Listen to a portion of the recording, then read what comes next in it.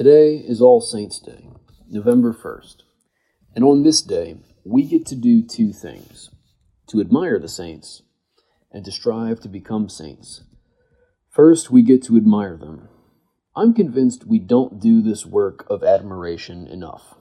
Runners admire Jesse Owens, soldiers admire George Patton, tennis players admire Serena Williams, and Catholics should admire the saints.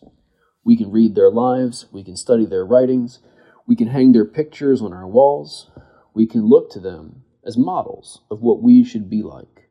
I, as a Dominican, would be embarrassed if a Red Sox fan admired Ted Williams more than I admire St. Dominic.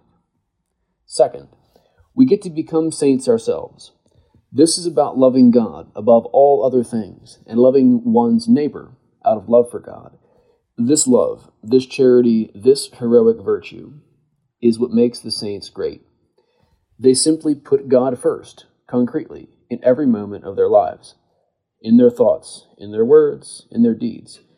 Being a saint is incredibly simple. Even the uneducated can do it. But being a saint is incredibly hard, and many educated people become too pleasure-seeking and too non-committal to do it.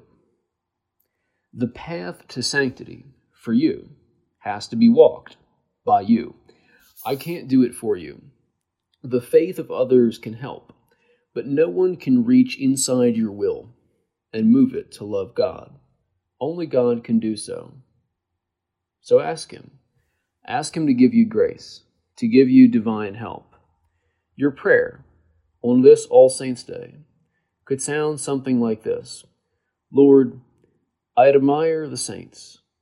Please give me the desire to become one myself.